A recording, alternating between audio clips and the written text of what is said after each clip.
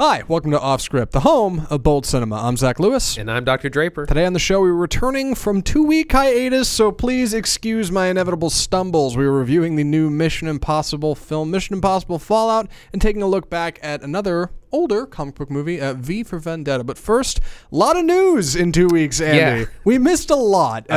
We picked a few stories, some choice ones to talk about, and we'll get to the goods. But first, Walmart. This is a weird place to get started. Walmart may be challenging Apple, Netflix, and others with a new streaming service. Andy, you found this moments before the show. Fill me in. Okay, so this was announced last week. Walmart is getting into the streaming business, as is everyone else. Just like Apple and Disney, who are planning to launch their own premium streaming services next spring. Apparently, Walmart's going to try to get on board as well.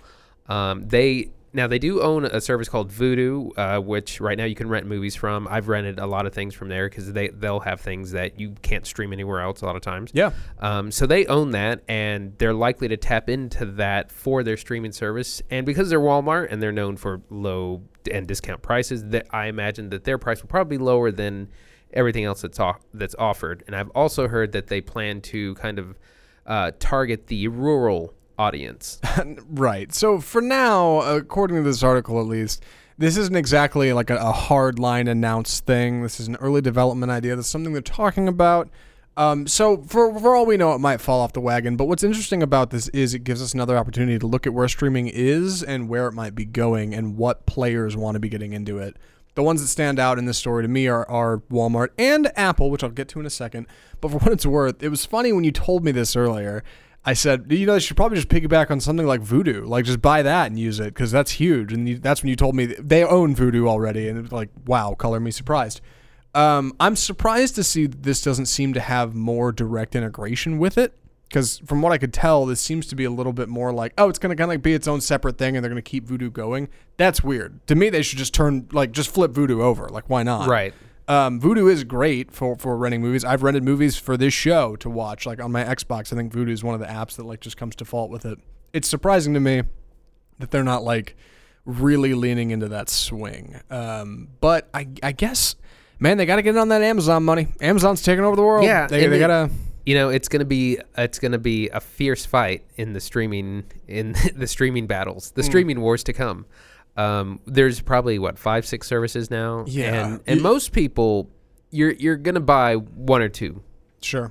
And you, at the rate we're going, if you have like 5 or 6 like I do, you're coming up on a cable subscription. Like it's starting to hurt. So I don't know. I don't know how much more like the market can take before things start to just feel, I don't know. It's oversaturated. Yeah, oversaturated. And I guess that's in the case of something like MoviePass, which we'll get to in a second, companies like AMC might have a vested interest in doing that.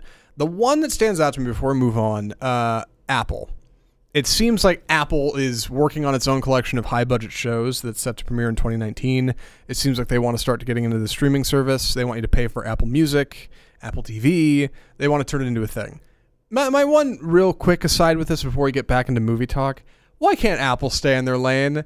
Like, stick to hardware. You guys took over the world. The number one, there was a study that came out not that long ago. If you want to look rich in America, have an iPhone. That is the number one thing to show, you are a class above everybody else. Apple has cemented themselves as a standard of societal quality. I think them getting into the streaming game is dumb. I don't think they stand to gain much from it, but that's just me. What do you think? I think Apple has done as well as have because they've kind of leveraged the distribution of things from the podcasting business. They don't host podcasts, they distribute. Right. Same thing with music. They don't host, they distribute. Mm-hmm. And I think maybe that's the angle they have. But, they've seemed to do a very good job kind of spreading. I mean, the same way Google has, where they spread into other markets and then slowly take them over. Right.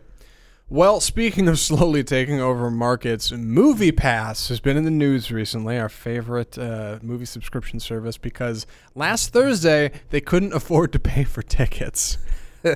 Specifically, to kind of get into the goods here, last Thursday, users of MoviePass hopped on their app to go see a movie, and they found that they couldn't get tickets to any theater for any screening anywhere that MoviePass offers service. It turned out what had happened was Helios and Matheson, the company that owns MoviePass, wasn't able to make a payment to one of its fulfillment processors. Essentially, they couldn't pay their debtors. And so their debtor cut them off and said, we're not redeeming anything. Your service no longer works. They were able to clear a $5 million loan, I think, through their some kind of whatever stock investors. Either way, MoviePass couldn't pay their bill, and they shut down for a day. And since then, it's only gotten worse. I read an article about them not redeeming Mission Impossible tickets all weekend, right, and somebody said they're just trying to make it to the first of the month when those payments roll over. MoviePass is just trying to clear rent like the rest of us. What does this mean, Andy? MoviePass is up against the ropes. We've been saying it for months that they've been running out of money, and they've slowly, they've raised some, or they've borrowed, or they've done some stock manipulation to get more money from investors.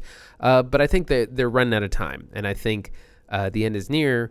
However, even though the end is near for them, there's the other subscription services that some people are jumping on, and that's what I was reading in some comments that people said, I'm going to go straight to AMC. They have the next best deal in town. That's where I'm going. Right, which I think AMC has been banking on this whole time. But if anything, I would imagine AMC never wanted this. Let's be clear. I don't think AMC was ever thinking, like, in 10 years, we're going to have our own subscription service. They'd rather this have never happened. But it is interesting to see how they've pivoted and how they have a service now that you can immediately jump off of MoviePass. I think it's a smart move. I do think it's interesting to see how MoviePass is, like you said, against the ropes, just hanging on by a thread, man. I don't know a lot about the stock market, but they've got reverse stock splits. They've got investor meetings, and I keep seeing that they might fall off the NASDAQ. Nothing good. I keep seeing the term dumpster fire get thrown around. That's a good time. Poor MoviePass. So here's a good rubric to measure by. Last October, their stock was at $38, and then it was more recently, it was at 60 cents. And that was before they did this reverse stock split, which somehow makes more stock but doesn't actually create more money. And then that went from $20 back down to under $1. So it's like less than a 1 cent or something. It's really bad. They're checking the couch cushions for change at this point. It's a bummer, but I mean, this is something we've talked about for weeks. Like, MoviePass is just not long for this world. And I know at some point we need to have, probably when it's finally over and said and done, I want to have like a formal podcast funeral procession. I want to have a deep, thoughtful discussion on the rise and demise of MoviePass and what it's done for the industry. This is not that show, but it will happen at some point, right? That seems like a good. Definitely. Yeah, we should do that. I'd like to have the people's history of I'd love to have a good, like, in-depth discussion about it. So look forward to that. Our last story before we get to Mission Impossible. I totally have the headline pulled up. No, I don't. James Gunn has made some waves in the podcast industry. We kind of went back and forth on whether or not it was worth talking about this. But because of something that happened today regarding the cast of Guardians of the Galaxy, we thought it might be prudent to mention.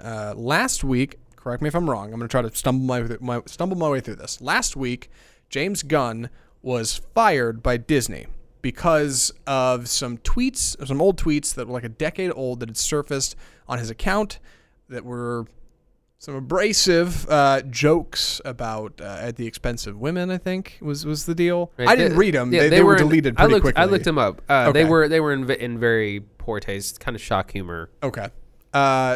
James Gunn honestly took it on the chin. He said, yep, I said those things. That's not the person I am now, but I was that person then. And if I'm going to be persecuted for this, then I suppose that's that. I wish everybody the best on the project. Good luck on Guardians 3. Happy trails.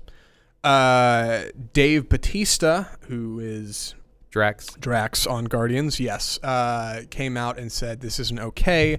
And then today, after 10 days, so by last week I mean 2 weeks ago this happened, 10 days from when this happened, an open letter comes out from the cast of Guardians of the Galaxy explaining that they stand by James Gunn. They would like him to be rehired. They understand where the people are coming from, but we believe that he's a very different person. This isn't the person we worked with on set. And this is signed by almost the whole cast of the main Guardians, right? Chris Pratt, Zoe Saldana, Dave Bautista, Karen Gillian, Bradley Cooper, Sean Gunn, Vin Diesel, Pom Klementieff, who I don't know who that is, and Michael Rooker. Did Thanos sign? Did Josh Brolin sign? No, Thanos did not sign. It's probably a good thing. No Thanos. Maybe they could have gotten somewhere with this. So this just happened. Nothing. No, Disney has not issued any kind of response. Any immediate thoughts about this? Business and the film industry is often swayed by public opinion. This has been the year of the Me Too movement, and I feel like the country and culture is very sensitive to, issues about sexual assault and that kind of humor that goes along with it. And so I think what happened is let me back up a little bit. And actually, the way that this happened is, I believe James Gunn went on some sort of political rant, and then there was a conservative paper or site that went digging through his tweets, found these. It was essentially character assassination. Mm-hmm. And I feel like Disney, wanting to just show that they were in support of that movement, just got rid of him right away and didn't really think about it, didn't really take anything into context. And it brings up a lot of questions, because it's where do we draw that line about, when are things old, or what are things from a different time, or what is acceptable then isn't acceptable now? Right. I think it's worth noting, to just kind of get into the weeds about this for a second, because I don't want to get too far down the rabbit hole. James Gunn was a director who was like, he was one of the directors who's like the equivalent of punk rock. All right, he worked on Troma films. He made caustic stuff. That is where he's coming from. That is the person he was. Like, he worked on, bad. Troma made stuff like The Toxic Avenger. Like, Troma is not exactly great company to work for. But back when he was getting into the game, it was very much like it was a statement against the industry. It was a Molotov cocktail at what film was.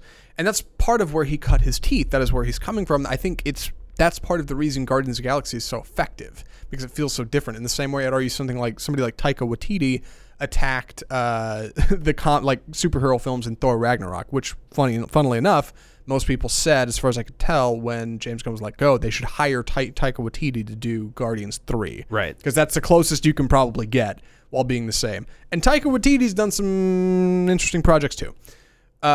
What's weird about this to me, about James Gunn, is this was not a decision made by Kevin Feige, who fronts Marvel Studios film. This was not a decision made by Marvel. This was made by Disney Inc. And to be clear what that means, when Roseanne Barr was let go from the Roseanne Show for some caustic comment she made on Twitter, ABC fired her. Like, that is a subsidiary of Disney. That's where that comes from. James Gunn came straight from the top. There was no Marvel discussion. Mickey Mouse himself came down. Exactly. This was the House of Mouse, saying, we're not having this. They shut him down hard. It wasn't even, there was no boardroom discussion, I don't think, around Marvel. What should we do here? What's the best way to go? They didn't even AMC Chris Hardwick him, which, for those who don't know what happened with Chris Hardwick, there were some comments made. Either way, AMC said they were going to file a formal investigation. They investigated, and after a couple weeks when things cooled down, they said, you know what? We're going to stick with Chris Hardwick. They didn't do that. Disney's like, nope, he's out. We're done with him. Hard cut. It took an hour on social media, and he was done, which is wild to me. And reasons I think that might be are because, A, they may not be making many more Guardians of the Galaxy after 3, and they figure, let's just cut our losses and get out with this guy. B, maybe he pissed somebody off upstairs. I don't know. Or C, maybe somebody just had it out for him. But either way, it does feel a little rushed. It feels a little unfair. And there's been kind of reverse backlash where there's been petitions signed to get him back to the Guardians films. There's been this statement. Because when a lot of other people or accusations have come out with other actors, directors, or things like that, a lot of times they don't have people standing by them. Yeah. So I think this is very different from a lot of those other situations. I don't know enough about him to really make much of an informed opinion, but I'm interested to see where this is going, if they will bring him back or not. Yeah, I don't see them doing it. I just don't. I don't see Disney walking back a decision like this, but you've got an open letter to the internet with the cast of your film. That's something, that stands for something, and all of them have their signatures on there. Maybe it's worth having a discussion at the very least, and we'll keep you posted, I guess, here on Off Script. That being said, what a time to transition to our first film. You have graciously agreed to take the summary for this for reasons that we'll get into in just a minute. Andy, take it away. Mission Impossible Fallout. Get down with the victim. No, you need them. Stuck in the middle. So this is the latest in the Mission Impossible series. And what I wanted to start back with is, so I've seen all of these films in the theaters. I saw the first one in 96, 95, around there. And it was a big deal because, it was based on this classic TV show, and like a lot of early film adaptations do, or first film adaptations, it was really over the top. It kind of did Mission Impossible times 10. Right. And I've really enjoyed the series, and I've kind of watched them get better over time. Anyways, this next one I really enjoyed. That'll be my short review. Sure. But as far as the synopsis, so we start with the Impossible Missions Force, and led by Ethan Hunt, played by Tom Cruise. It starts with a deal to purchase some plutonium, uranium, fissile material for making nuclear weapons. It goes wrong. They lose the plutonium, and they're kind of reprimanded for this. And the CIA comes in, headed by Angela Bassett, and they introduce Henry Cavill's character, who I believe is named Walker, to kind of oversee the IMF, or to go along with them. And kind of the way she describes him is, Ethan Hunt is a scalpel. I would prefer a sledgehammer. And so right at the beginning, we have kind of these two different ideals that start the film. And that's really the premise, because then the rest of the film, it's dealing with trying to get this plutonium back. Right. I have seen all of the Mission Impossible movies. I don't remember them all. And that's not necessarily to its detriment, because normally I like to say if you don't remember something, it's because it's forgettable. I think the Mission Impossible movies are very clearly on the nose, fun, summer, action blockbuster. They check all the boxes. And that's good. Like, that's not a bad thing. You get the fun action set pieces. You get the witty lines and comedy. You get the fun hero you can rally behind, and the evil villain, most likely from Russia. Like, you get a lot of good stuff. You get the fun buddy cop stuff. I like it. But this one, like, I just wasn't that into it. And maybe it's because we've just had a summer of a lot of blockbusters and a lot of good movies leading up to this. Or maybe I'm just winding down. I don't know. But, like, I just wasn't super into it. And we should talk about why. First off, you liked it, right? So we're in a good place, because we can go back and forth a little bit here. Tell me about that. Okay, so one of the things I heard before I saw this movie, someone compared it to Mad Max Fury Road, which I thought I was like, wow, that is quite the comparison. And while it doesn't reach those heights, I do feel that it had more than the average action film and rises above even its predecessors. True. And so the reasons are, the action is incredibly over the top, and you have these really impressive action sequences. You got a great car chase that's very long and extended. You have probably the first ever helicopter fight towards the end of the movie. Yeah. There's a good long foot chase. There's the fight scene in the bathroom. So it's almost like, you took these elements from different action movies, put them all into one, and did it better than they're normally done. So the action is stellar. But then the other thing is, there were a lot of incredible shots and things that made me think, like, there's an auteur behind the camera. Like the walk between when he jumps out of the plane towards the beginning with Henry Cavill's character. Yeah. He does this cool thing where they have an exchange and they're kind of walking back and forth, and then Henry Cavill jumps off first, and then Tom Cruise goes, and he's just like, the camera is facing him, and you just see him like walk off or walk towards the end of the plane and then just walk off. And I was like, and I was like, oh my God, a cameraman had to just fall off the plane with him, like, to get that. It's impressive. Did you read anything about that? No. I got a little behind the scenes on that. No, I avoided. No, there's a great Twitter thread by Christopher McQuarrie, who's the director of the film, I think, about that. They practiced that shot for a couple weeks. The guy going off backwards with him, they had one focus puller, which for anybody who doesn't know in film camera lingo, focus puller is the guy who adjusts the focus ring on the camera to keep the characters in focus. They had one guy on the plane adjusting the camera, and the camera was mounted to another guy's helmet for skydiving. So Wow. it's like a camera mounted on top of him. And he didn't have a monitor. There was no way to see it. So they had to do it by feel. They had to practice on the ground for a couple weeks, and then when they actually got on the plane, I think it took them 3 takes to do it, and they had one guy on the plane adjusting focus, and then when they go off the back, Tom Cruise had to stay within, I think, 6 feet of the guy in front of him, so that was a whole thing. And the guy falling backwards out of the plane had to adjust focus by feel. that guy's just been in the industry long enough that he just kind of like felt it out and was like, yep, I think that's about right. And like they did 2 or 3 takes and they're like, yep, that's perfect. That's the shot. Yeah, and so that's really what, cool. That's Yeah. what I'm talking about. Yeah, There's yeah. several shots of there that it's like someone took some real time to come up with some really cool shots where you could have just had them jump out of the plane and then cut to that they're out of the plane. Sure. Another one I was really impressed by, you mentioned the extended car chase. They got a great, because it is extended. It almost reminded me of like Bullet in a way, like old school car chase, because it's not all CGI. There's not music throughout the whole thing. It's like this is a grueling car chase. Like you really feel for it. Like, man, Tom Cruise has got to get out of here. This is bad. So it's like good stuff. like I got Nolan vibes with the scope with the Whoa. with the scope. Yeah. With the scope of the action and the realness of the action, because Mm-hmm. that was my thought while I was watching it. I was like, we're not relying heavily on CGI and we're Right. not behind green screens. We're doing the real thing and figuring out how to do it and how to make it look real and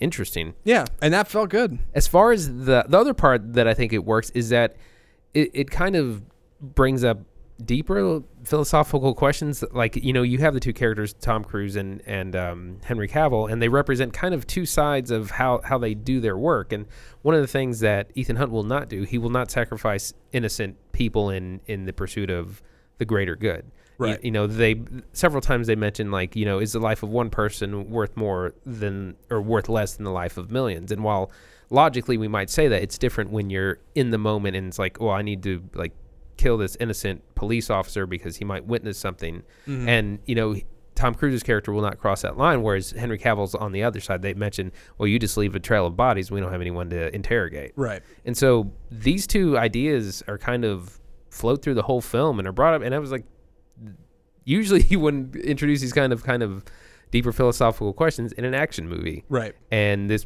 movie goes there and it helps give it, I think, just a little bit more impact. Sure. And that was somewhere where I kind of stumbled because a lot of those philosophical questions for me, I felt like were not they weren't necessary, but they kind of answered themselves in some way. Like before I don't know. I think of a movie like Captain America Civil War where like you could kind of go either way. You could kind of side with either side. But like in this movie, it seems so clear to me that I was like, this isn't really a question. Like this isn't really a problem.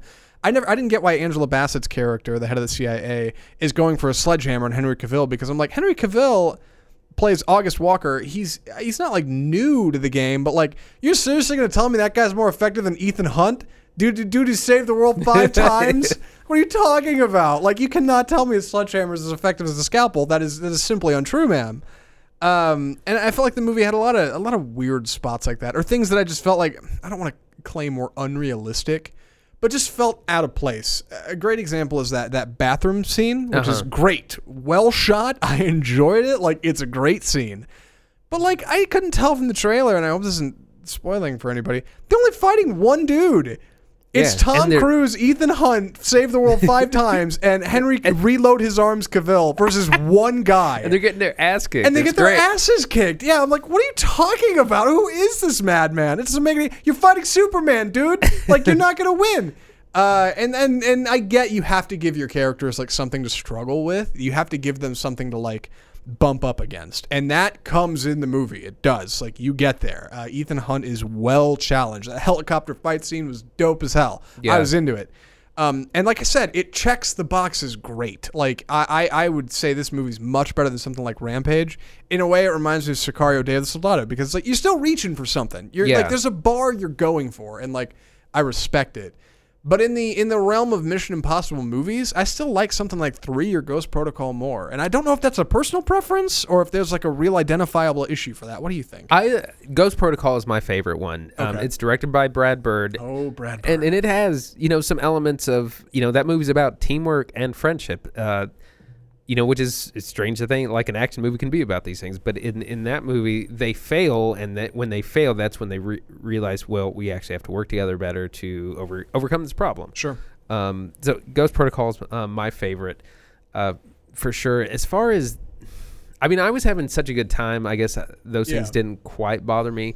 One of the things that I also liked was that I felt like it avoided certain Mission Impossible pitfalls. Like, one of the things that they've done in a lot of the other films is they'll do a lot of exposition on some plan that they got to do. And they're like, well, first we're going to do this, and then we're going to do this, and this. And while that person is doing this person's got to do this, and this can't go wrong. And of course, something does go wrong, and they got to improvise. So there's right before the car chase scene, there's a plan that happens, and you are not told. You know that it's coming, or that something's going to be different, but you're not told what it is. You're not walked through the step by step, so you just get to see it unfold, and it makes total sense. Without them having to do the step 1, step 2, step 3. And there were a couple of sections like that where they're not talking down to the audience, where they're just letting you experience the brilliance of their plans or whatever. Yeah, and speaking towards that, I really liked, in a very James Bond-esque way, the way Mission Impossible kind of unveils its gadgets. This movie does a great job of that. I liked the way it kind of brings in elements from the previous films that I'd almost forgotten about at this point. And they bring them in a clever way that it's like, oh yeah, that's a thing, and that's something Ethan Hunt has in his tool belt. I also like the way, just to speak towards like props and MacGuffins for a second, the way the plutonium looks in this movie. It's cool. It wasn't just like a lame bar or like a yellow briefcase. There were like these 3 orbs with like numbers on them, and they're iconic. Like you recognize them when somebody holds up an orb in the movie. You're like, oh, that's the plutonium. Yeah, I know what that is. Like it's very, very well thought out that way. I did want to talk about performances for a second. Any favorites? Any not so favorites for you? Tom Cruise is always great as Ethan Hunt. He's great. The best stunt for me, the foot chase. He chases Henry Cavill over like 2 miles, and to me, like I was exhausted watching him because I was like, he's running like full sprint, like over buildings, and I know it's not like he's not running 2 miles, but like. That man had to do like 4 or 5 takes of each shot running full sprint. And I was like, man. I did wonder genuinely he's got some real cardio there. Whether or not they had sped up that footage or anything. They played with it. I can't tell if they did. And like, that's a sign of something. Yeah. Like Tom Cruise is going for it. And I respect the hustle, man. I do. Like he was. And I love Henry Cavill. Like he plays a convincing bad guy. I wasn't super into him. So I'm glad you liked him because I need to revisit this movie. But he wasn't evil McEvilson, but I mean, because he's played Superman, sure. Yeah, right. How evil can you be? Yeah, totally. But he does a convincing job of not even necessarily the villain as much as just being the antithesis of the foil of Ethan Hunt. Yeah, his action's great. Henry Cavill's action's great. Like solid action. Any fight he's in, anything he's doing where he's like, clenching his teeth, like great stuff. Ving Rhames and Simon Pegg, okay. Somebody I did like in this movie, a subtle one here. I liked Alec Baldwin in this movie. He had a great line at one point. He holds up a character with an empty gun, and he's got a real one, and he says something. I don't remember what exactly it was. It was like, nope, no bullets in that. You want to try this one? How about that, bucko? Or something stupid. Like some cheese ball, like Clint Eastwood. You want to try this one, yeah. Yeah, it was so great. I was like, well done, Alec Baldwin. Like, I dig it. So kudos to him. And I wasn't super impressed with Sean Harris as Solomon Lane. Forgettable. I don't know. I just remember him from the trailer. Right, yeah, that's all you really, like, from all your good intentions. Yeah, exactly. So I don't know. For Mission Impossible, any other thoughts before we... it's funny. I was thinking while they're fighting, because there's parts where Henry Cavill and Tom Cruise eventually get into it. They're much different, like size. Like Tom Cruise is kind of short, and Henry Cavill's like 6'4". Yeah, very different styles, which was good. Yeah. In my head, I was like, I don't think that would be really much of a fight. No. Yeah. Let's be clear. Yeah. Henry Cavill would beat Tom Cruise. And they kind of avoided any kind of like over sexualization. Like you never see anyone with their shirt off. Despite how ripped both those guys are, and right.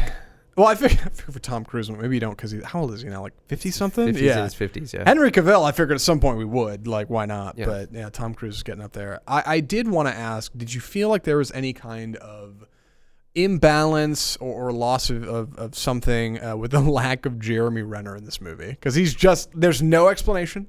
He's not in it. Like they don't. No.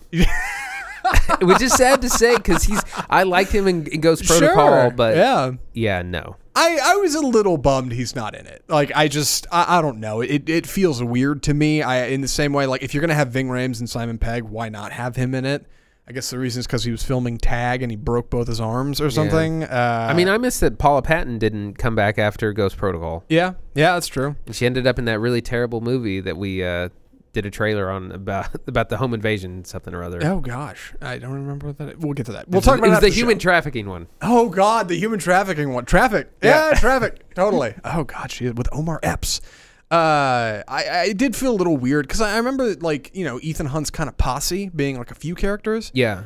Now it's just 2. Which is okay, but like I don't know, like I felt like it lacked a little something there, and yeah, now like they literally have Benji, Simon Pegg's character, just filling in spots. He's clearly uncomfortable filling. He's like, wait, really? I have to do this? Like, because they don't have anybody else to do it for him. Yeah, it's just the 2 of them, and which is okay, but it just felt a little like coming off the last 2 movies. It felt a little hollow. It's strange how the movies connect because this, like, okay, I'll go by numbers. Please. Movie 5 is related to 6, which is Fallout.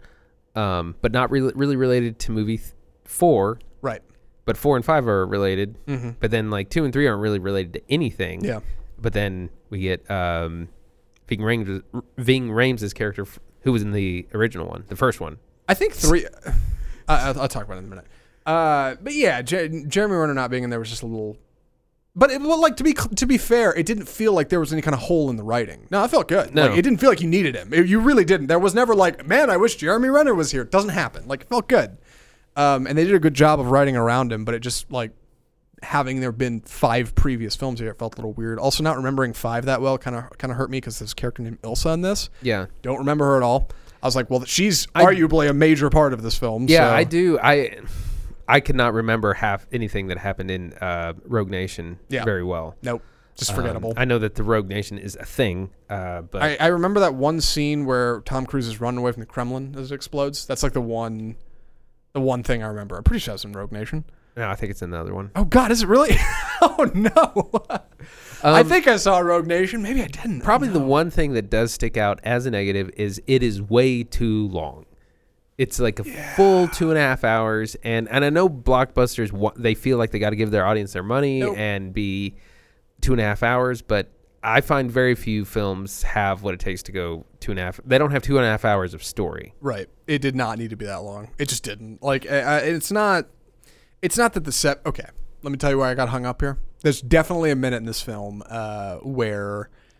Towards the end, they set some kind of timer on a bomb, and it's like 15 minutes. And I totally 24'd it. I checked my watch. I'm like, 15 minutes from now, this thing better be blown up. It was like 27 minutes. Oh, it's like a half hour. They stretch that 15-minute timer. Usually it's the opposite. I know. Yeah, no, they get a lot of time out of that. So that's just kind of an example. Like, there's probably a way you could have done it where it was tighter. You could have just tightened it up a bit. Yeah, the helicopter chase scene, fight scene is really cool. It goes on for too long. That all happens in that 15-minute span. Yeah, it's like it's way too long. Yeah, it's a little. By that point, it's been 2 hours and 10 minutes. You start to lose the tension in the helicopter chase just because. And you've seen the trailer. You kind of know what happens. Like at some point Henry Cavill's in a thing rolling over. You're like, okay, well I know these things aren't going to be flying at some point. Like, so you just kind of lose it after a minute. And then you cut in between what they're doing and then like what Benji and the gang are doing and then back, like you start to, I don't know, like you start to lose a little bit. I wish it had been a little bit more concise in that way, but for what it's worth, again, I can't overstate enough. Like, it's not that it's bad. It checks every action checkbox it needs to check. It just wasn't for me is all. So I guess with that, any other thoughts before we move on to recommendations? I think we're ready to go. Andy, would you recommend Mission Impossible Fallout? Absolutely. It was a lot of fun. Really great action. Some really cool shots. That, like I said, I was like, is an auteur behind the camera? Like, who did this? Who is this? Masked Menace. Yeah. You get your fun characters, you get your gadgets, you get your fight scenes. You get your cool plans, exotic locations, and the only negative for me is that it's about 20 minutes too long. Right. I'm in kind of the opposite boat, but in a complimentary way, I guess. I wasn't super into it. I wouldn't recommend this. Like in general, I guess if you're going to the movies, I'd be like, look around before you just immediately pay the price of admission for Mission Impossible Fallout. There may be something cool, if something something a little bit more down to earth for me. But that being said, if it was between this and like Rampage, I go this every day. Like, this is not a bad action movie. It's just long and it's a little bit of an investment. And if you don't really remember 5, you might get caught in a couple places like I did. But for what it's worth, it's still fun. It's good action. Mission Impossible Fallout, not so bad, I guess. Yeah. So yeah. Last thing, this just to piggyback off what you said. Yeah. Yeah, they really play fast and loose with the lore, because there's some things that are important and some things they just, you don't even know. It's like Jeremy Renner's character. Yeah, no, they do not even write in a line where they're like, "Where's Jeremy Renner?" Like, it does not happen. There's no reference to him. Yeah, and I think they did the same with Paula Patton's character when they went to Rogue Nation. Like, no, just doesn't happen. It's just odd. I don't know. It's fine, I guess. Okay, so there's rumors that this is the end of the series. What? But I can't imagine that it is. No, of course not. It's not going to end until Tom Cruise actually dies on set. Right.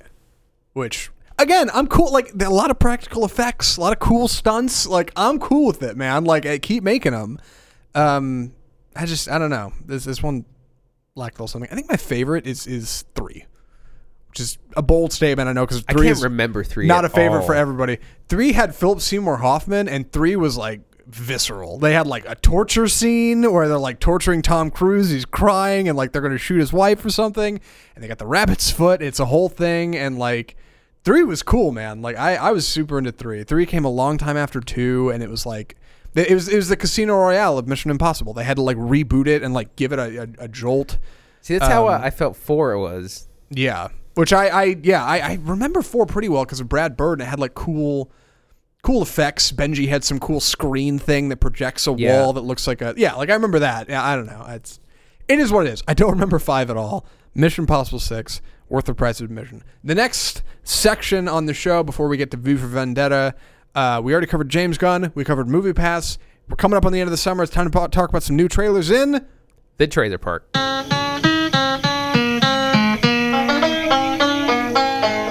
My favorite segment to edit ever because I get to find trailer bits for all this. You have agreed to take the first and third. I will take the second and fourth. There's only 4 trailers. Chill out. It's fine. Andy, please take it away. So the first one is Glass. First name, Mr. Last name, Glass. So this is the follow-up to M. Night Shyamalan's Split and the very long-awaited sequel to Unbreakable. Almost said Unforgettable. So Split came out last year, or maybe a year and a half ago. I think a couple years ago, yeah. Yeah, and it was a big surprise. It was a very good Shyamalan film, and there was a huge surprise, not a twist ending, but a huge surprise that that Split is in the universe of Unbreakable, and that there would be a third movie coming in that series. For those of you playing along at home who may not immediately remember, Split is that movie that came out starring James McAvoy where he stars like 12 split personalities and he kidnaps 4 girls and that movie. So what we can tell from the premise is that it's called Glass because Mr. Glass from the first film, Unbreakable, played by Samuel L. Jackson. Yes. is back, and we don't really know much plot wise, but we get some scenes where we see these 3 people. So we see Bruce Willis, I can't remember his character's name, Mr. Glass, and James McAvoy's character, who is the Beast. Who I don't want to get into what all that is right now.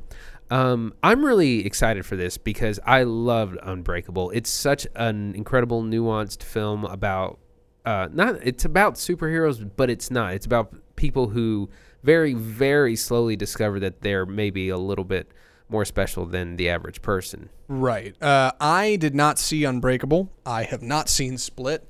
I wanted to see Split, and then I found out it had a thing to do with Unbreakable and thought, well, I should see that first. And now I'm in a place where there's a trailer out for a movie that's technically the third in a trilogy to 2 movies I haven't seen. So it's a weird spot to be in. Yeah. All right. If you're like me listening to this show and you haven't seen either of those movies, I get it. I feel you. But I think it's worth checking out, right? I mean, these are supposed to be...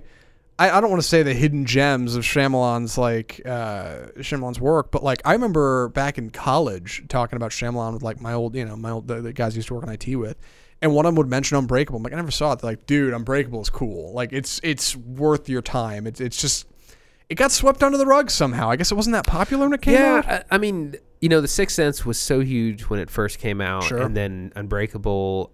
I think I saw it on video DVD rental. Nice. But yeah, I think it probably suffered from anticipation and hype after The Sixth Sense, and I think it just did kind of okay. Right, and this was before superhero movies I mean, this had wasn't only proliferated. just right. This wasn't only just before Sam Raimi's Spider-Man. This was before like Blade, right? Like this was No, I think it was 2001. okay. Yeah, So maybe a 2000. hair after DVD, hair after Blade. Fair. But I mean, it was like new and it was different and it wasn't The Sixth Sense, which I think is what a lot of people wanted out of Shyamalan. They were like, we want more Bruce Willis, like cool twist stuff. It wasn't that. It was an entirely different beast, and people just kind of weren't that into it, I guess, right? Yeah. Well, and the other thing is that it's very much it's a character study on these people that are in it, and it's like the superhero. You could have this movie without any of like the superhero kind of elements, and it would still be a very interesting, intriguing film. Was there ever supposed to be a sequel, or Not is it that- a closed off? Not that I had ever heard of. Okay. Ever. It I mean, felt like its own thing. Yeah, I think maybe a whisper here or there, but it was, it was never supposed to be a thing. And then Split comes along. Yeah. And post credits or just kind of mid Yeah, credits roll. spoilers in the post credit scene. They're talking about the Beast, who is James McAvoy's kind of superhero character, and then we hear them talking about, an old terrorist, and I immediately go, they're gonna mention Mr. Glass, and they do, but then they showed Bruce Willis's character, and I audibly gasped. I went in the theater. yeah. How So absurd. It was definitely shocking to me, and it got me really excited for Yeah. M. Night Shyamalan, which is something I wasn't sure I'd ever say again. Right. And, It's the Shyamalan-assance. a brief footnote, because we did watch the trailer for the first time right before we started recording. You're not missing a whole lot if you haven't seen Unbreakable and Split. It seems like they kind of connect those dots. I do want to see them before I see Glass. I also want to see Unbreakable before I see Split. You don't have to, though, right? You could just see Split and probably... Yeah, exactly. Yeah, like that is an option. I'm just particular that way. And if you're listening this far into episode 29 of our show, you probably are too. Do you think, just in the same way that I had asked about Stephen King and the Stephen King-averse after the success of It, do you think we're inevitably headed towards a world where Shyamalan is trying to desperately rehash and resequel and reboot another of his old franchises? I really hope not. I mean, too. this is really Don't. cool. This Yeah. is really cool that he's done that. He's connecting these three films. Yeah. But yeah, I don't want to build a whole like 10 film canon of the Shyamalan-averse. I wouldn't like that either. That being said, I always really like Signs. Wish I got more play. Yeah. I was in that movie. Anyway, Shazam. Say my name so my powers may flow through you. But I don't know your name, sir. Shazam. Wait, for real? Say it! Okay! Shazam! Shazam! The next trailer, yes, Shazam. DC put this out around right during Comic-Con, I should say, not around Comic-Con. And this is the story of the hero Shazam, who is, you're more of a comic book guy than me, indirectly related to other superheroes. Yeah, so Shazam is played by Billy Batson, who yells the word Shazam, and he turns into the superhero Shazam, who used to be called Captain Marvel, which was very confusing. Yeah. And he turns from like a teenager into like a full-grown man. Right. Basically has all of Superman's powers, is a little bit like Thor. He's known as Earth's mightiest mortal. He hasn't really been, featured in the films very much. Very important character in the comics. He shows up in a lot of important story arcs like Kingdom Come or Final Crisis. Those of you who have seen this trailer know that it's different. It's not like the other DC trailers. And we'll get into Aquaman in a minute and we can explain why. But this is more kid-based. It's more family-based. It's based much around... Yeah, it's around these two kids that are in a foster home, just kind of trying to get by, and one of them gets superpowers, and then it's like, well, let's figure out what you can do and what you can't do, and let's, take a bunch of stuff from the gas station we just saved, and like... Yeah, it reminds me a lot of like Spider-Man Homecoming. Yeah. And I love the way that Zachary Levi, who's playing the adult Shazam, his suit is so outrageously muscled, like just to stupid proportions. Like no dude looks like that. You're not Henry Cavill. You're right, not and then you have this monstrous like neon yellow lightning bolt, just like huge across your barrel chest. And I love it. Because not because it's cheesy and it's hokey, because it is, because like just like with Thor Ragnarok, just like with Guardians of the Galaxy, like we're getting to a point where like we're I feel like we're starting to approach postmodern superhero films. You have to be doing something different. this is doing something different. This is looking at the other superhero films and pointing a finger and chuckling. It's like, look how ridiculous these superheroes look, which is weird coming from DC, because that's kind of their whole game. Like, look at Batman. He's freaking huge in the DC movies. Like, that's kind of their hulking brute mentality is kind of their whole thing. But at the same time, like, I love that this movie's coming from DC, because if it came from Marvel, I'd be like, looks like Spider-Man, probably the same thing. Who cares? Yeah. Like, it's different, and I love it. And DC needs to make more of it. Yeah, I was thinking over the weekend that DC kind of has a little bit of a Star Wars problem in that people are so in love with Batman and Superman, and they expect so much from them, and there's so much they want to see, that it's almost easier to go in new directions with new heroes and new characters, because you just kind of get a blank slate. Right. Which I think is kind of what they were trying to go for, something like Suicide Squad, but that was just really poorly executed, right? Poor execution. Right, poor execution.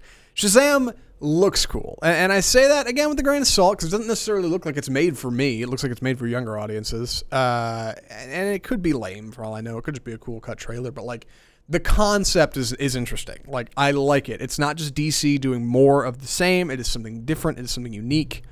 Chase that dragon, DC. We're behind you. Yeah, and Dwayne Johnson is supposed to be in. He's supposed to show up. He plays Really? the villain Black Adam. Oh, okay. Because in the trailer it looks like Mark Strong. Yeah, that's I guess maybe there's two. Okay. But I know it was a long, probably almost 5 years ago. The Rock, he was like, that's right. I remember that. Right. So he's kind of the nemesis of Shazam. Is there any chance in a Shazam style transformation Mark Strong turns into The Rock, like Black Adam? I'd like to see that. Just try. Oh, I would too. Yeah, if British Mark Strong turns into Dwayne The Rock Johnson, I'm totally into it. That being said, next movie, please. Aquaman. Welcome home.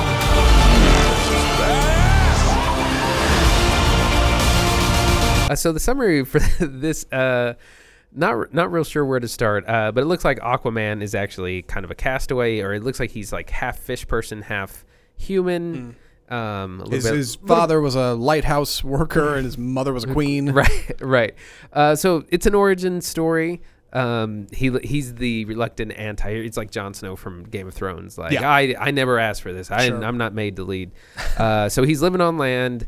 Eventually, beautiful Amber Heard in ridiculous red hair. Ridiculous. I mean, she looks like the Little Mermaid. She does. Like, which I think was intentional. Tone that down. Yeah, a little bit. It's a lot. Yeah, and so she says you have to come back. Your half brother's gonna declare war on the surface. You have to come take your rightful place on the throne and make everything right. And so it's typical origin story stuff. It looks cool. It's so CGI heavy. It's so CGI heavy. The whole movie is CGI. It looks like. I mean, you're not gonna put lasers on real sharks. I would argue something like Valerian and the City of a Thousand Planets had less CGI than this, and like that was wild. Something positive before we dig into the things I don't like. I did notice in at least the one of the official threads when the trailer came out, a lot of hardcore comic book fans said that at least the villain looks real true to the comics. Like, it looks like they stuck right on that line, which is good. And that's Black Manta. Right. Black Manta, his half brother. In the exact opposite, like just the other end of the coin from Shazam. This just looks like the most generic CGI trailer for a superhero movie I've ever seen in my whole life. I like the idea. Like, I thought Jason Momoa, I'm like, you're doing something different. You're doing something cool. He's covered in tattoos. It'll be sick. And it's like, it doesn't look any different. It looks the exact same. Come see how great the kingdom is. And we've befallen on hard times because you haven't been around, and you've got to take it back from your half brother. And it's the Lion King. It's the Lion King. It's exactly the Lion King. Yeah. And like, I don't know, maybe that's neat. The Lion King's cool, but like, I don't know what I expected with Aquaman. I guess I expected Vincent Chase, but like I expected some kind of something new and unique and different, and instead it's just like the exact same. I mean, it looks like Thor. Like, it's CGI fest. Yeah, it's a total CGI fest. So maybe the action will be neat. It doesn't look like the world building will be particularly incredible. I'm shocked James Wan has his name come up as the first like logo credit. I'm like, oh God, why is that on there? Like I wouldn't be putting my name on that, but I guess he's excited to be a part of it. What do you think? Am I nuts here? Am I? It does seem very boilerplate. I mean, I'll see it because I'm a huge superhero fan. I'm not very familiar with Aquaman's backstory or his lore, particularly, so I don't really know what to expect. Maybe that's a good thing. Yeah. As far as new DC things on the horizon, I'm looking more forward to the Flash movie if that actually gets made. Sure. If DC's still floating around by the time that comes up. Floating around. Yeah, I'm looking forward to Shazam more than I am this, but I'm sure we'll go see it for this show. So stay tuned for that review, I guess. The last trailer we have is a new kind of odd little indie flick called Mid-90s.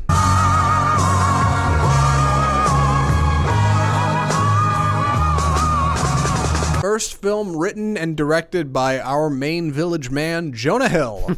And I think it's important to start there because I like the idea of this movie, and then I saw it was written and directed by Jonah Hill. And now I'm not so sure. Jonah Hill's never done anything before like this, so maybe I'm wrong. Let me get into it. Mid-90s is the story of a young boy named Stevie in the mid-90s playing Street Fighter 2 on his Super Nintendo and sneaking into his brother's room to mess with his stuff, his older brother's room, who beats him up when he finds him. And Stevie finds in his what I assume to be low-income household comfort in a group of skaters just out and about in where I think is California. That's right. What I think. It's not a bad approach, I guess. It looks real slick. It's got this very like skater vibe look to it. It's covered in film grain. The trailer at least is in 4:3, so it's supposed to be older. It's supposed to evoke this kind of feeling of nostalgia, and you're following these kids around, and it's about Stevie growing up with his brother being weird and like finding a family and a group of ragtag vagabonds. Man, I'm not. The further I get away from it, the more I'm like, I'm not really into this movie, and I feel bad, but I'm like, way to go, Jonah Hill! Like you managed to find a place for movies to be made, the mid-90s about young folks. There's something there. But God forbid you set it in the Midwest where most of us grew up. God forbid you set it on like the East Coast. No, it's a low-income house in California. You made Lady Bird. Way to go. Yeah, well done. Except Lady Bird's going to be better than this. Like, and it looks neat, but I'm like, well, I mean, that's not exactly like an executive decision by the director. That could be the cinematographer for all we know, who's like, hey, let's kind of do it this way. Maybe I'm wrong. He did write it. He has more of a say in it than that. But like, the trailer's pretty well cut. It's got good music. It's got cool skater stuff, but I'm like, it's easy to cut a trailer out of stuff like that. It's hard to make a movie out of stuff like that. Yeah, so I don't know. So I just saw at the Oak Cliff Film Festival, I saw Skate Kitchen. You did. Which is a similar story to coming of age story with a girl and she finds solace and community with a group of skater girls. Yeah. So this is kind of a similar movie. Yeah. Obviously probably made around the same time. Jonah Hill is 34, is the same age as me. And, so this is 22 years ago or so about when this takes place. And yeah, I guess the 90s are big now, just like the 80s were big for the last 20 years. It's funny how decades last way longer than than they actually were. So, I mean, I grew up in the 90s. I was a little bit of a skater. I was pretty good. I was all right. Okay, sure. Could you do a kickflip? I could. Could you do an ollie? Yeah. That's like there's a great scene in Skate Kitchen where the girls are all carrying their boards and someone says, "Hey, can you do an ollie?" And she's like, "No, I'm just carrying this around for fun." Wow, like it's there you go. It's great. Yeah, all right, neat. So yeah, it looks super indie. I'm interested to see what Jonah Hill can do behind the camera. Yeah, I am. It could be brilliant. It could be very generic by the numbers indie. Like check off all the boxes on the indie. Right. Indie car. And that's like the first time I saw the trailer, this looks neat. This looks neat. And it's like written and directed by Jonah Hill. I'm like, oh God. Like I care. And I shouldn't be that way. The man was in a Martin Scorsese film. He was nominated for an Academy Award, all right, for Wolf of Wall Street. Like I shouldn't feel, he was in Moneyball, Brad Pitt. I shouldn't feel that way. But at the same time, yeah, I'm just like you told another story of some kid who gets beat up by his family in low-income housing in California. Tough. Like, I don't know. It's just like we've seen that a million times. Like, we know. Yeah, I'm Greta pretty sure, Gerwig would like a word. Yeah, like I don't know. I haven't seen it yet, but I'm pretty sure the movie we're seeing this next week is about a young kid in California. Like, I don't know. I'm just not super into it. So I like the look of it. I don't know if I'm gonna like the feel of it, and that's mid-90s. So tentative on the end there. And I think that wraps the trailer park. The last thing we have to talk about on this show, and I'm just about out of water, so this is going to be a very dry read, is V for Vendetta.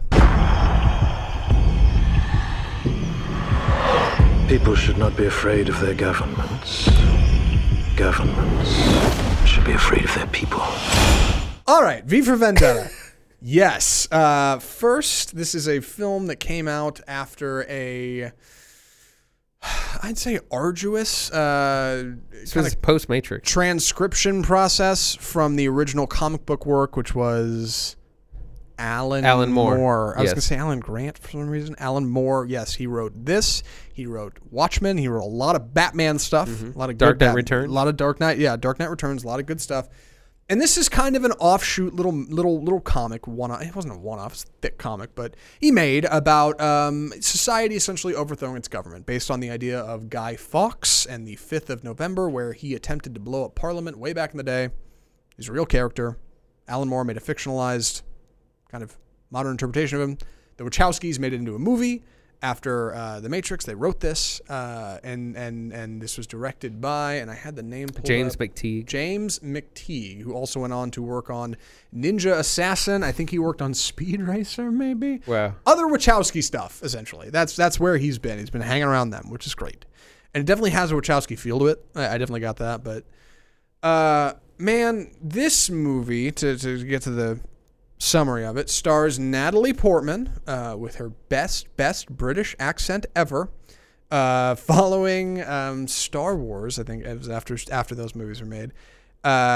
She plays a young woman named Evie in Britain that is like a dystopian Britain. It's almost like 1984. It's a police state. Everything that's broadcast through television is watched by the government and like approved. Everything is very much like government regulated. The world is not in a great place outside of Britain. You kind of find this out through exposition of televisions in the background and stuff, little news reports you hear. Things are not great outside of Britain, but everything seems pretty good in Britain. Life isn't so bad, other than complete government overreach. And this guy comes along named V, this mysterious masked character wearing the familiar Guy Fawkes mask. I'm sure you've all seen it. Who decides he's going to make some things happen. So he blows up Parliament on the 5th of November. He says, 1 year from today, if you guys will all come join me, society. He takes over. He how does he do it? He walks into a television station with a bomb strapped to him and says, you got to put me on. And he says, 1 year from today, on the 5th of November, we're going to do it again. We're going to march on Parliament or whatever. Join me. It'll be great. And he tells the whole world that and then just disappears. And he kidnaps Natalie Portman, and he says, you are going to live here with me for a year because I can't let you out because you might tell the world about what I'm doing. She doesn't want to do that. That's pretty much the movie. At one point, she escapes. She gets caught again. Andy, what did you think of V for Vendetta? Okay, so I saw this right when it first came out in 2005. Saw it in theaters. I was not near as educated as I am now, and I mean, specifically in things like world history and government history. So there's a lot of references and things that I didn't quite get. So on rewatch, it's somewhat of a, not satire, but it's a caricature of government overreach. But at the same time, it has parallels to Nazi Germany, to the Khmer Rouge, to Pol Pot, like to some of these governments have committed atrocities across time. And it's kind of melded them all into one. But it kind of, so when it came out in 2005, we're in the middle of the Bush administration, and a lot of what's in the film is actually very relevant. It was relevant then, was relevant today, because there's all these things where you see John Hurt's character. He's like the dear leader, and he says this: we have to do all these things in the name of safety and security, and right. that's something that's happened in real life quite a bit.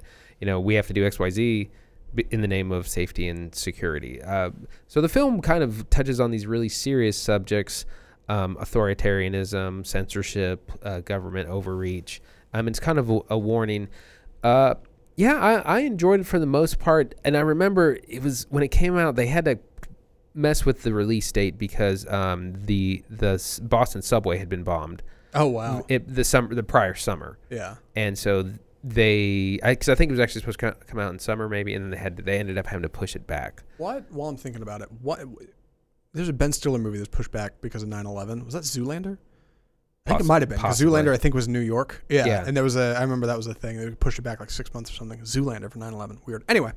So there's a lot of this movie that does work. So the whole idea is that, V wants the country to wake up. He wants the citizens to realize they're living in this police state, that they're sheep and everything. All the media they're fed, the state-run media is all lies. Everything that they can and can't read and listen to is all lies, and he wants them to essentially wake up to this. And same thing for Natalie Portman's character. Their relationship is really kind of weird, and one thing that doesn't really work this time around is, he kidnaps her and tortures her in an effort to wake her up to, I don't know, the horrors of authoritarianism or something. Yeah. This probably works better in the book, but it really kind of made me uncomfortable today. Well, yeah, let's offer a little bit more context. He essentially kidnaps her and says, "You have to live here in this like ornate place that I have with all this banned art.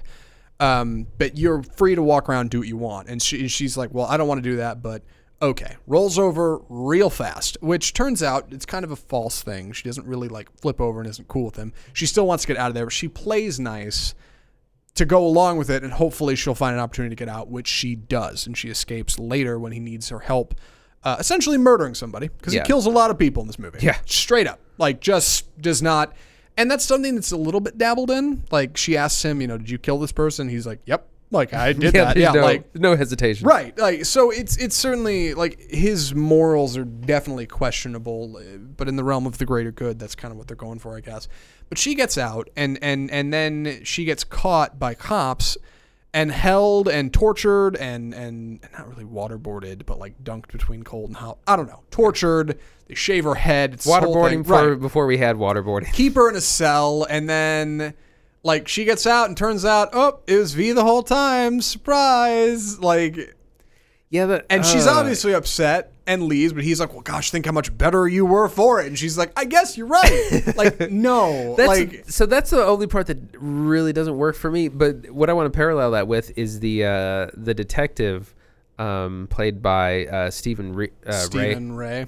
Yeah. Yeah. That so he's on the trail to try to catch V through the whole film, and in doing so, he kind of slowly starts to uncover these government secrets and Go ahead. And government atrocities, and realizes that several events that were essentially false flag events that were the basis for this huge lockdown were actually perpetrated by the government itself. Right. Tagging along with him is in this little buddy cop mantra they have is Dominic, who is young Rupert Graves, who's gone on to do a lot of BBC work. He's a head inspector in the show Sherlock. It's weird to see him in this movie. It's like, oh yeah, he's in this. Like, just totally forgot. There's a couple people like that, and we should get to that. But what was it about Stephen Ray that you liked? So he makes this journey from party.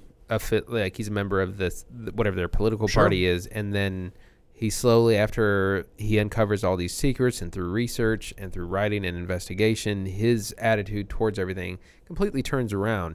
And so his story to me is much more intriguing. Like, the mystery that he's trying to solve, and the mysteries that he digs up are much more compelling. And because it's almost saying that the importance of investigation and literature and reading and kind of being skeptical about what you're told. Yeah, and that arguably should have been more of a centerpiece. Maybe they should have just centered the whole thing around that, because that's a much more interesting story, I think, than Evie getting captured by V. While that is certainly intriguing, Evie getting captured by V, like his and Dominic's story, Finch and Dominic, Stephen and Rupert, all their stuff, like almost every one of their scenes was shot in like the same office. They just change clothes. They just have these guys out for 2 days to film these scenes. Like, it's just very, and that's somewhere where the film really does start to stumble. This movie is supposed to take place over the course of a year and change, and it's like 2 hours and 15 minutes, which, in my opinion, way too long for this movie. Like, should have been 90 minutes flat. But like, they covered so much time, and you don't get a good progression of that. These guys don't have like. And I'm not saying it has to be hokey, but like, you don't really get a good sense of time. Like, when I saw this when I was younger, this is 13 years since it's been out, I completely forgot it takes place over the course of a year and change. Yeah. I thought it was like a month. It's like, no, it's a year and more. It is a long movie. And for the runtime, I guess that works. But like, you don't get progression of time with these characters. It'll cut to the two buddy cops, and they find something out. And it'll cut to John Hurt and the gang, which, by the way, great performance by John Hurt. Yeah. I really liked him. They project him on this giant screen that all these evil Britain guys sit around, including Eddie Marsan, another young performance here. Right. He's in The World's End, a bunch of other BBC stuff. John Hurt's like projected on this big screen, like his camera's crazy zoomed in on his face. He's like screaming at these guys in his room. Really cool. But then you get a scene with V and Evie after that, and then you're right back to the buddy cops. And it's like, what was that? An hour? Was that 3 days? Was that a month? Like how much time passed between then? And there's no visible indicator of that. It's not like any of them are like growing a beard over time. Yeah. None of them are getting haircuts. They look exactly the same as they did in the previous scene, just with the costume change. So it's like, I wish there was a little bit more of like understanding of, okay, we're moving through time, things are happening. It just doesn't happen in the movie. Right. I don't know. One thing I wanted to kind of comment on is I think it's very easy to lose the message of the movie. Big time. Real easy. I mean, we've seen it because like the Guy Fawkes mask has now been like co-opted by the anonymous group and by certain members of fringe culture as, you know, this is our symbol. We're going to overthrow the government. And it's not what the film is really about. And I definitely misunderstood it, 13 years ago. And I understand it so much more now. Like it's about, this is what can happen if you aren't skeptical, if you don't read, if you don't, I mean, that's one thing like V has books everywhere, right? You know, and so it's like the importance of knowledge and education, so you don't let yourself get taken advantage of, right? But V is arguably completely nuts, which is not at any point in the movie like disproven. In fact, they actively kind of encourage like he's kind of crazy. He's got this interesting foil in this character named Dietrich, played by Stephen Fry, another great performance in this movie. That it's like, oh yeah, I forgot he was in this. He plays a broadcaster, kind of a late night television host, very public facing. Everybody knows who he is.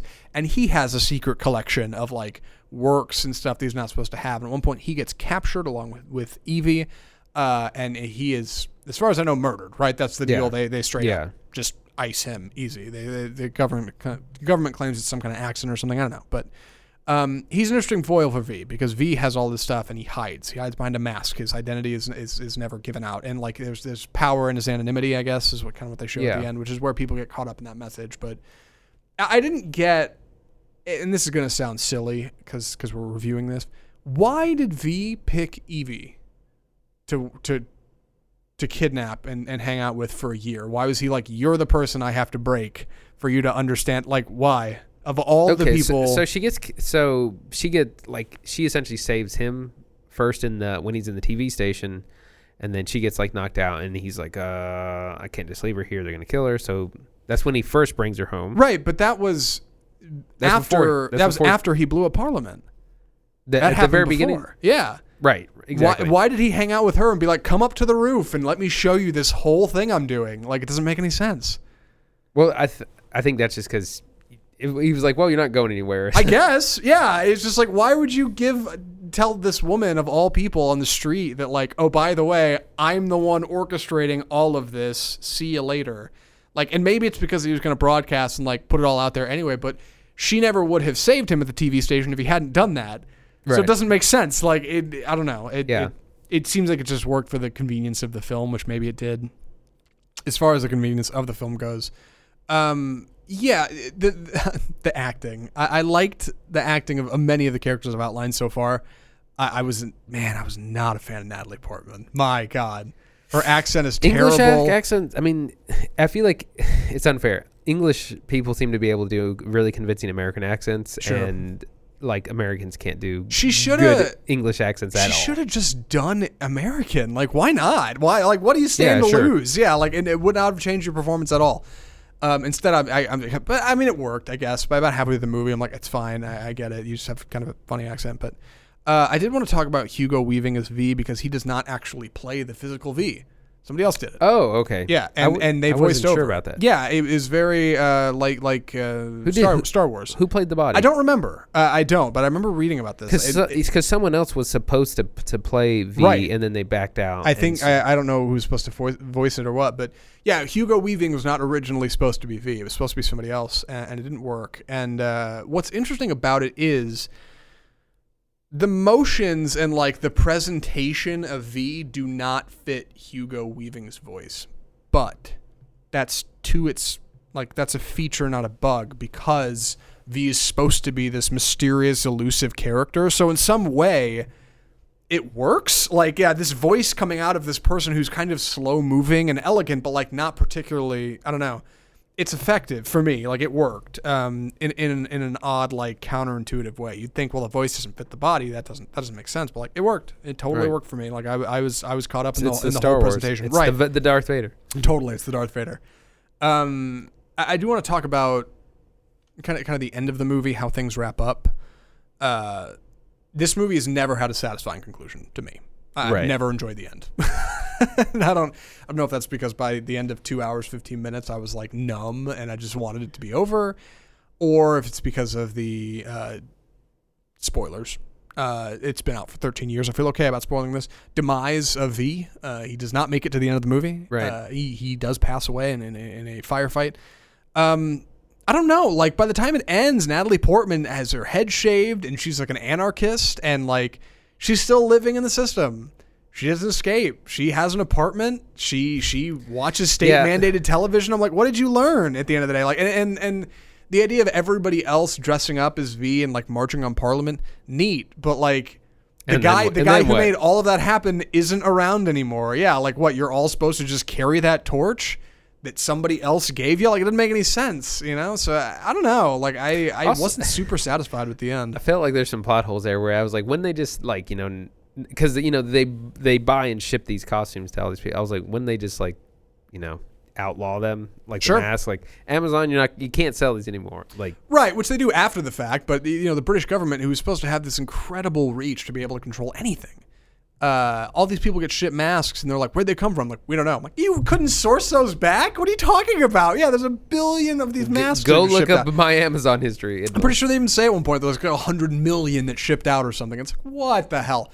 And like, kids are getting them and running around in them, and people are spray painting things on walls. It's like, I don't know, man. I guess I got caught up in the spectacle, but it was just difficult to me to. Yeah, there's a couple of things I want to touch on. So the idea of the media, the news media, is a big kind of theme, and we see lots of images of screens, people on television, and that's very kind of idiosyncratic for Alan Moore's writing style. I haven't read this novel, but I know in what is it, Watchmen.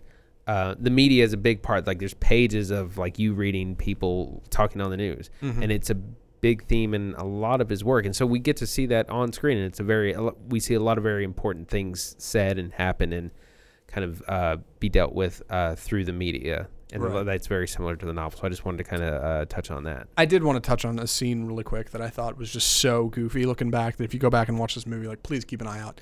When V goes to the television station with just a stupid, like, Looney Tunes amount of bombs strapped to him, he walks in and everybody turns and looks in the newsroom like, oh my God. And he managed to get up this skyscraper to do this without anybody stopping him, or anybody at the front desk calling security, or security even stopping him. And then state TV are doing their thing. BTN, I think it's called, British Television Network. They're doing their thing, and then their broadcast cuts off, and it cuts to V sitting at a desk with red curtains behind him and like a custom V logo down with a BTN logo. Yeah, VTV logo. And he's got this whole production. He's mic'd up. I'm like, what the hell? Did you just stand there and wait for like PAs? Like, hang those red curtains over there. Yeah, we're going to shoot in front of that. And somebody pull up a desk and get the red lights out. And we're going to get this. Somebody light this guy. Who's going to mic him? Get the lava on. Like, when did that all happen? Who's doing all that? Like, come on. It was pretty pre-recorded. What, did he have a flash drive or like a JPEG of the VTV logo he had ready to go?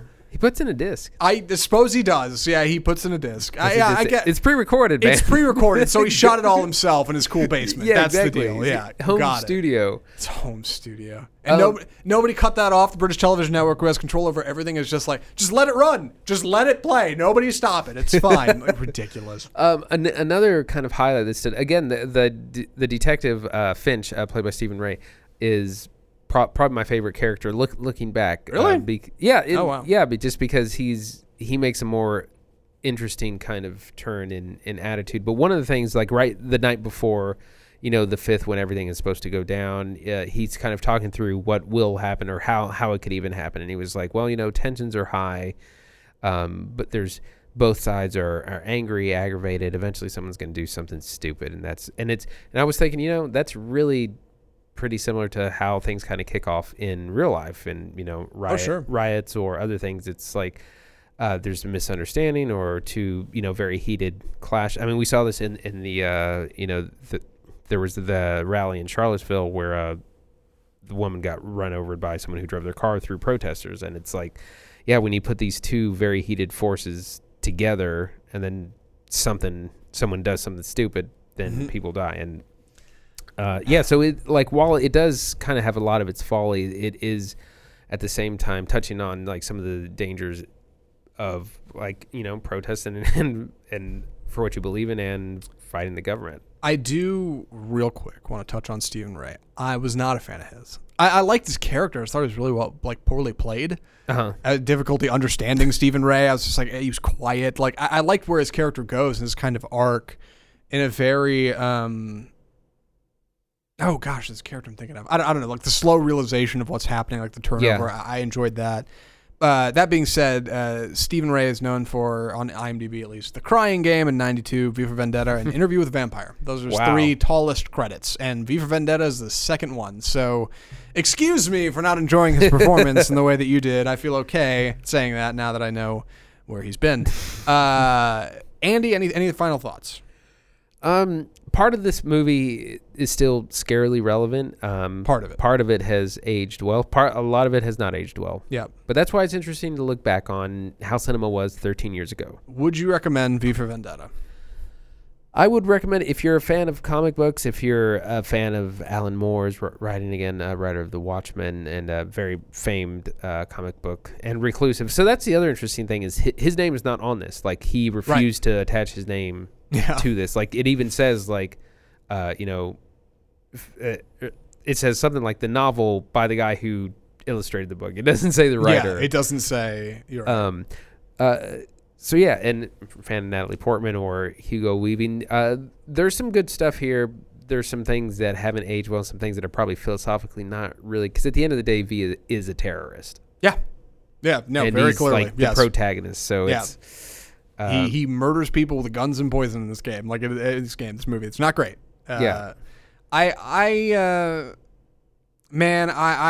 before I had seen this movie, I would have recommended it more maybe. After watching it again in 2018, like, I struggled. The story of Natalie Portman getting kidnapped and held captive is so overshadowed by something like 10 Cloverfield Lane, which does it so much better than this movie does. It's also somewhat misogynistic because it kind of plays into this male fantasy. Very much so. Of like, it reminded me of Born Sexy Yesterday, that trope, and the. It's like, let me. I have this beautiful young ingenue trapped in my castle. I mean, it's Beauty and the Beast, right? The story of the two cops kind of figuring out what's going on reminded me of something like Richard Gere's performance in Primal Fear. Like, there's at the end of the day, the story of questioning authority in a very Orwellian fashion and demanding anarchy over order in exchange for knowledge as opposed to ignorance. Like, there's something there and it's redeeming, but like, man, it does not look great with the coat of paint it's got on it. And that's my only real thing. Like, I like it. I would recommend it again, Alan Moore. If you're a big Watchmen fan, check it out. You might be super into it. If you liked Watchmen a lot, maybe. It's not for everybody. But it is on Amazon Prime. It is 2 hours and 15 minutes. It is V for Vendetta. Check it out, I guess, if you get a hankering. And that being said, that wraps our show. It does. My God, this is the longest show in a while. You take 2 weeks off, and suddenly you're... you got a lot to say. You got a lot to say. Next week, we're going to be looking at Bo Burnham's 8th Grade, which I'm really excited about, honestly. Heard good things. I've heard nothing but good things, and I'm afraid, I think...